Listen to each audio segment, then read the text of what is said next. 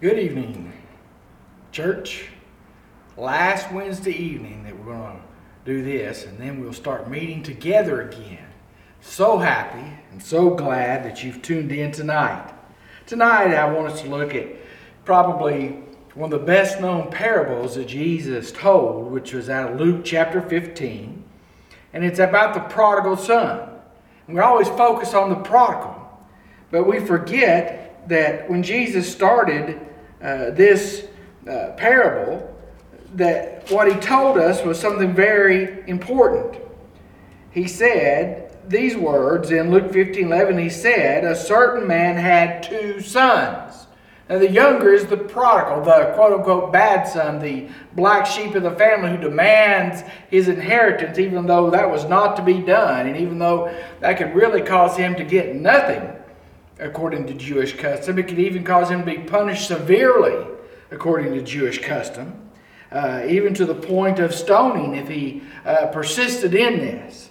The father gives it to him. We know the rest of the story, and how when he finally, it says that he finally came to himself. Okay, and I'm looking for the exact verse that it says that. But it says, but when he came to himself in Luke 15:17, he said, and then he rehearses his speech he's going to give to his father about not being worthy. You see, what that means is when you come to yourself, he was out of his mind, and now he comes back to his right mind. It's a sign of repentance. When we're in sin and away from God, we're not in our right mind. And when we come to ourselves and repent, then we're restored. Then we're forgiven. Then we're in our right minds. And so I wanted to look at this, but the reason I'm saying all of this is to get the verse 28. And it says that the older brother, in verse 25, now the older son was in the field. And as he came and drew near the house, he heard music and dancing. So he called one of the servants and asked what these things meant. This is where I want to focus as the elder son. Really, I've entitled this The First Son. The first son. And so he called one of the servants and asked what these things meant. And he said to him, "Your brother has come, and because he," speaking of the father, "has received him safe and sound, your father has killed the fatted calf." But he was angry and would not go in. Therefore his father came out and pleaded with him. So he answered and said to his father, "Lo, these many years I've been serving you. I never transgressed your commandment at any time. And yet you never gave me a young kid that I might make merry with my friends. But as soon as this son of yours came, who has devoured your livelihood with harlots, you killed the fatted calf for him?" And he said to him, "Son, you are always with me, and all that I have is yours. It was right that we should make merry and be glad, for your brother was dead and is alive again, and was lost and is found." Let's pray. Father, we thank you for this time with your scriptures tonight. We just ask that you'll guide us and direct us. And Father, we just ask that you'll lead us into your truth. And Father, we'll learn from it the lessons that you would have us to learn. And Lord Jesus, you just have your way with us. And Father, grow us as you see fit. Let us apply this to our lives and grow from it. But more importantly than just growing, let us obey your word and what you have for us today. These things I pray in Jesus' name. Amen. There were a group of pastors that went to India. And they were with some of our foreign missionaries. And on this particular day, they were going to a leper colony. And one of them said, "You're going to meet the head of the leper colony, a lady there that runs everything and helps the lepers." And so they didn't know really what to expect. One of them said that it was beyond imagining the suffering, the decay, the rot, the smell. It was just overwhelming. at the despair of the situation these people were in. And another said these words. He said, it was my job that day to follow her around and help her. And as she went, she would stop at this one, and maybe they were missing their lips and needed help eating and keeping the food in, and she would feed them.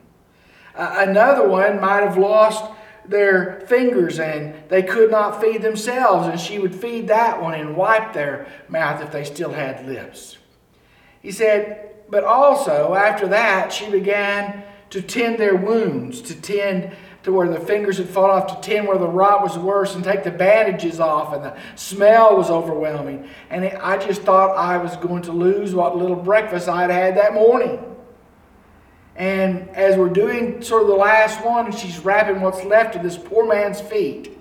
And she's been tenderly caring for all these people. I looked at her and I said, lady, I wouldn't do what you do for $1 million. And to his surprise, she looked at him and said, I wouldn't either. And he was taken aback. He was a little shocked. What do you mean you're doing this? She said, I wouldn't do it for $1 million. Then why do you do it? She said, when Jesus reached down and saved me, and I experienced His love, I realized I had to share His love with others. And I serve these people because I love Jesus. And that teaches us something about this first son, this elder son. And what it teaches us as we remember, as we go through life as Christians, is that there needs to be a spirit of love in our service to God. There needs to be a spirit of love in our service to God. We're to love Him because He first loved us, but because He loved us, we're to love others. And we cannot help but share that love. And sometimes it's inconvenient. Sometimes it's hard. Sometimes it's unpleasant. But we're still called to love in our service. And when we don't love, we become like the picture of this elder brother. Can you imagine your brother who's gone away and you don't know if he's alive or dead? And your daddy worries about him all the time, but you're just upset with your daddy. Just forget about him. How do I know that that's the way he felt? Because the way he reacted when his younger brother came home. So what do we see here? That's sort of a test of, do we possess that spirit of love we're supposed to have in our service for God or to God? First of all, I see an improper attitude. Look at verses 28 through 29. He's asked what's happened. He's been told by the servant, your brother has come back, and because he's received him safe and sound, your father's killed for them the fatted calf. In other words, they're having a party. And then it says in verse 28, but he was angry and would not go in. Therefore his father came out and pleaded with him. So he answered him and said to his father, I'm going to do it like this. Lo, these many years I've been serving you. I never transgressed your commandment at any time, and yet you never gave me even a young goat that I might make merry with my friends. But when this son of yours comes, who devoured your livelihood with harlots, for him you killed the fatted calf. There's some things I see here. First, I see there is a judgmental attitude. What do I mean? You see, we're told that he did it in wanton living or riotous living, as some of the translate. It means he was doing things he shouldn't have been doing, but we're not told what. But the older brother imagined how much fun his brother was having off the farm, and he sort of projects some things in his heart onto the brother. If he'd been doing this, he'd have found harlots, prostitutes, if you will. And that's what he spent his money on. And that's why he says in this judgmental attitude in verse 30, he says, very specifically, this son devoured your livelihood with harlots, and for him you killed the fatted calf. And when we don't have that spirit of love in our service to God, we tend to judge others in their motives. And we judge others in what they try to do. Maybe we say things like, oh, they're just trying to run the church. Or they say things like, well, they just did that to get attention and to show off so everybody look at what they did. And that's a judgmental attitude on our part that shows that there's a lack of love in our service to God and for our fellow Christians. Not only do I see a judgmental spirit, I see there's a justifying. In verse 29, he just sort of whimpers and whines. Lo, these many years I've been serving you. I never transgressed your commandment at any time, and yet you never gave me a young goat that I might make merry with my friends. And it's not just a calf. You never gave me anything. You see, there's a justifying here. I've done all this for you. I've always been right here. Everything you told me to do, I did. I never transgressed anything you ever said. Which obviously on the inside he had done. Because he has this attitude. He resented it. And there was a justifying attitude. Look what I've done. You didn't even give me just a little goat to have a party with my friends. For him, you killed this big fatted calf with all the T-bones and all the prime rib that you can eat. And you're making a party. There's music and dancing. And look what he did compared to me. He's justifying himself by measuring himself against his brother. In his own eyes, he was righteous. This is a picture. I want you to hear me. A lot of people say, well, the younger son is sort of the sinners and the older are the Pharisees. And you can make that comparison. I'm not saying that. You can't. But what it's really a picture of is those who see a need to repent and those who do not see a need to repent. Those that think God owes them something for how good they've been. That's the elder brother. And we have to be careful as we live and walk, and we've been a Christian for many years, that we don't forget that we're sinners also, just like these heathens, quote unquote, around us. And we cannot have that judgmental spirit that we're better than they are. Our love should let us know what a great price Jesus gave for you and for me when He died on the cross in my place and your place. Our sins, all of our sins, put Jesus on that cross. My sin, your sin. And we should never get over being saved. There should be that spirit of love for what He did for us that colors everything we do. We can never repay the price that Jesus gave for you and for me when He died on the cross and then rose the third day. But when there's not the right spirit of love in our hearts towards God and towards what we do in the name of Jesus, then there's this improper attitude that crops up. And it's very caustic. It's very pharisaical. It's very judgmental. It justifies what we do, excusing ourselves but condemning others. And so we need to ask, do we have an improper attitude? Because it's a sign that there's not quite the spirit of love in our service to God and others that there needs to be. The second thing that I see is improper action. Look at verse 28 again. But he was angry. Improper action. Now think about it. Improper action? Yes, improper action. His brother who's been missing, his brother they had not heard from, his brother that they wondered. He didn't wonder, but the father did, because when the father saw him a long way off, he ran to him, fell on him, and started kissing his face and just continued to kiss. You're home, you're saved. You were dead and now you're alive. You were lost and now you're found. Oh, I'm so glad you're home. Where was the older brother? He said he was in the field working. It was improper action because he should have rushed inside to see his brother, make sure he's okay. He should have done the same thing the father did and welcome him home. But he was mad. He was angry. Verse 29, he starts talking about everything he had done. In verse 30 again, he murmured what he suspected his brother had been doing. And see, that's the second thing. He was mad and he was murmuring. And the murmuring wasn't so much against his brother as against his father. So he's murmuring. If God is the father in this parable, and he is, it's murmuring against God. And sometimes if we're not careful, when our love is not what it should be for God the Father and for our fellow men, Christians in the lost, and we're mad. Look how blessed they are. All I try to do is serve you and nothing ever goes right for me. We're not to be serving so things will go right for us. We'll be serving because we love Jesus who loved us and gave himself for us. And when we murmur those kind of things, it's murmuring against God and his blessings and his goodness. We're saying, you're not as good as you pretend to be, God. Look at me, I'm suffering here. And those people over there don't even care about you. And they've got everything they could ever want. And yet, they have nothing if they don't have a relationship with God.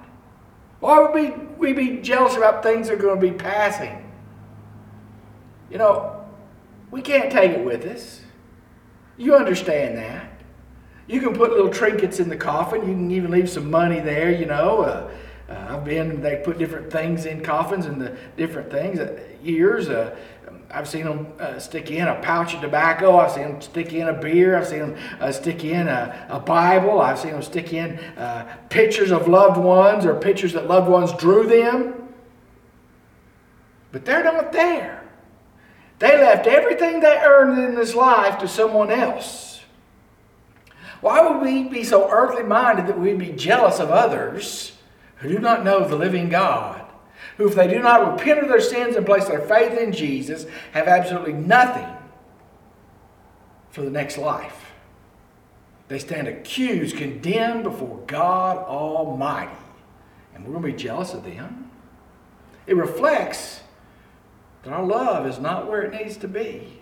Maybe we've, like the church of Ephesus, left our first love. And the condemnation is you need to repent and come back. I need to repent and come back to our first love. So this young man had an improper attitude. He had improper action. But he had improper relationships too. You see, in verse 31, the father says to him, "Son, you're always with me, and all that I have is yours." All that I have is yours. See, that's the blessings of the Father. Whether it's the Pharisees, if you want to say they were the ones that were the elder son or somebody else, they hadn't been wandering away from God. They knew, quote unquote, supposedly who God was. They studied the law. They studied the Word of God. They had that privilege. They should have known God's heart, but instead they knew the letter of the law, but not the love of the law. They knew what they built up God was like in their minds, but not who Jesus was. Real God right in front of them. See, the blessings of the Father had always been his. If he wanted a goat and a party, he could have had it at any time because all that the Father had was his. All that the Father has for us is revealed in his Word, or ours. We just need to take advantage of it. The love of the Father, the presence of the Father, time with the Father, the joy of the Father is ours because of Christ and us being in Christ. If we're not enjoying that relationship, especially as we minister and serve in his name, that's not God's fault. That's our fault. We've lost our first love. We've lost that spirit of love in our service to God and to others. But there the blessings of the Father, then the benefits of a son. Okay? Do we understand that? The benefits of being a son were that he always was with the Father, that he had the Father's ear. He could hug the Father. He could be with the Father. And how many of us take advantage of spending time alone with God? How many of us take advantage of praising his name and telling others about the Father who loves us so much that he gave his only begotten Son, that we should not perish, but that in him and believing in him, we should have eternal life. And then notice how the bad brother, the prodigal, is reclaimed. He was dead and now he's alive. He was lost and now he's found. And so they have a party. It's a picture of heaven. When one lost sinner comes to God, there's rejoicing in heaven, a party among the angels. And shouldn't we feel the same way? See, I know he had an improper relationship with the Father, and there was a lack of love because of the way this story unfolds. If he really had a proper relationship with the Father, when the Father is looking around for the son that he lost to come, where was the older brother? Wouldn't he be worried about the brother that left, if he really loved the father and had that proper relationship and loved the brother the way he should have? Wouldn't he have ran with the father and fell on his neck and continued to kiss him just as the father? Wouldn't he have been happy sitting there having a party? But see, he didn't do any of those things. He didn't care that the brother was reclaimed. He didn't care that he had new life because he was dead and now alive, lost and is now found. He didn't care. All he cared about was himself. It's an improper relationship with God and with the lost, with others. We need to ask ourselves very seriously, do we care? It's easy to care about those who are just like us. It's easy to care about fellow Christians we've been friends with for years, and we should care. Please hear me, we should care. We should be a caring church for one another against a cold, dark world. But we should not be so caring that we have holy huddles that are warm on the inside and everybody on the outside feels cold. Those huddles need to open up and we need to reach people and draw them in. Because of our love for God and our love in service to others, it should show. Love should not be a cold thing. Love is always a warm thing. People who come here should get the warm fuzzies because they feel the Holy Spirit and they feel Christianity lived out the way it's supposed to be lived out. As Jesus loved us, we're to have love one toward another. So this young man didn't have any of that. His spirit of love was just not there. He had an improper attitude. He had improper action. He had improper relationships. But it also had improper results. What do I mean? He sits out there mad having a Baptist pity party. He refused to go in. Sitting out there, I can just see him cursing under his breath or saying bad things about the Father and that ill-begotten Son of his. You see, the result was he lost fellowship.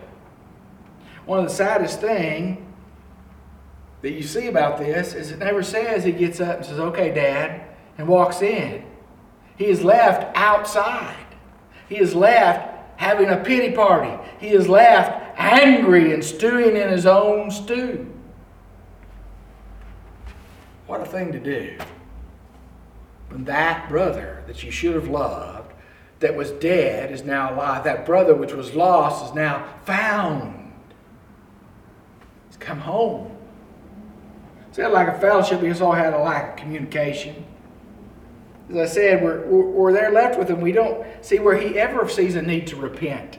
The other brother came to himself and repented is what it means. He came to himself and said, "In my father's house is more bread to spare and hired servants. I'll just go tell him I'm not worthy to be called a son. Just make me as one of your hired servants. Just please take me back, Father."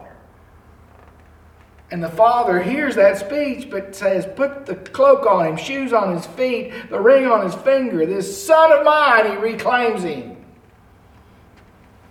Was dead and now alive, was lost and now is found, and kill a fatted calf. We're going to welcome him home. There was no communication. He asked a servant, "What's going on?" He didn't go in and ask Dad, "What happened?" He didn't see his brother and say, "Oh, I'm so glad you're home, Johnny." He was mad and stayed outside. Cut off all communication. See, he may have been near the Father physically, just like the Pharisees were, but he was far away from the Father spiritually. He was far away as far as the Father's heart. His heart did not beat the same way the Father's did. He didn't have the same concerns of the Father. And if he had the same concerns, it would have showed up in his actions. It would have showed up in his relationship, in his attitude, in the results. And we would have had a family reunion. Instead, we have a fractured family still.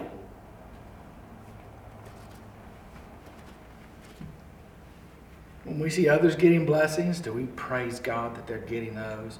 Or are we a little bit jealous? When we see people coming and we think, Brother Gary, you know how bad they are.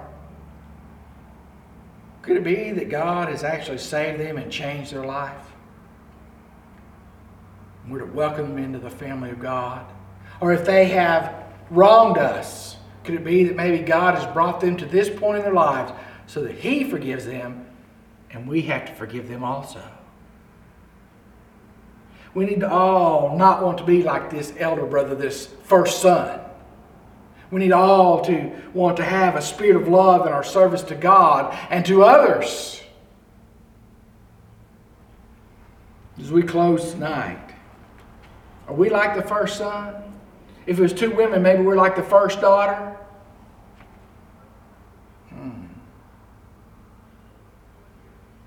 I don't know. But we need to examine our heart to make sure there's love in our service so it doesn't grow old and bitter and hard and stale.